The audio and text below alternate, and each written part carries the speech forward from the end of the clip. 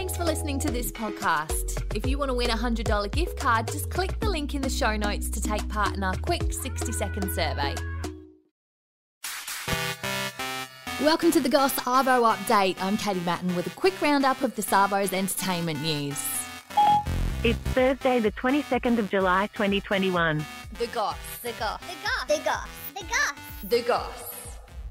Aussie singer Tones and I has said that she plans to quit music in 4 years' time. Dance for me, dance for me, dance for me, oh, oh. She said she wants to continue to work with kids in schools, busk, direct film clips and write music. Everyone has their own kind of demons and their own kind of experiences that they try and shut off, and I think that they made me stronger. Tones and I has previously spoken out about how her mental health has suffered since finding fame. She said there was a point when we were coming up to the Arias last year, I'd had huge success, and the next day I woke up and had this overwhelming sadness and not wanting to celebrate it. There's so much more to life than just achieving your dream as in career. You want to be healthy, you want to have good friendships, you want to be a good person, which is the most important thing, because if you go to bed at night and you've been a horrible person, that's what tears me apart. Tones and I had massive success with Dance Monkey in 2019, with it going to #1 in 30 countries. Last week she released her new album, Welcome to the Madhouse.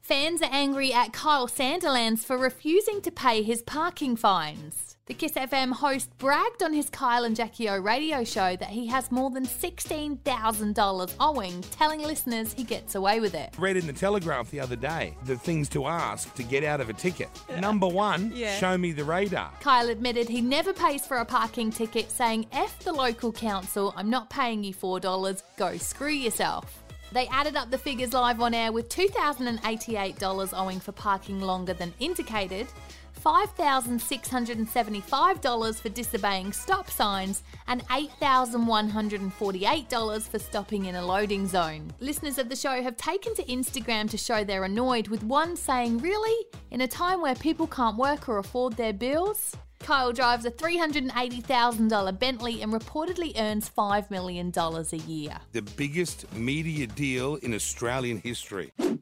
And Megan Fox has spoken about how her insecurities turned her to drink, opening up about her outburst on the red carpet at the 2009 Golden Globe Awards.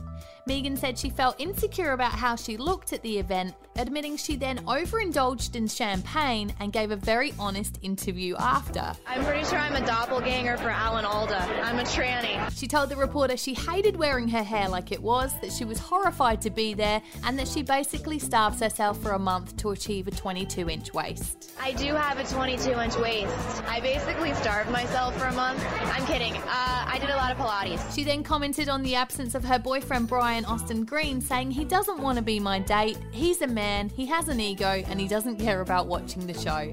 The couple ended their marriage last year after 10 years and share 3 kids together. She said the outburst in 2009 is why she no longer drinks. Follow us, like, rate and subscribe wherever you get your podcasts, and that's the Goss Arvo Update. See you again in the morning. A Podshape production.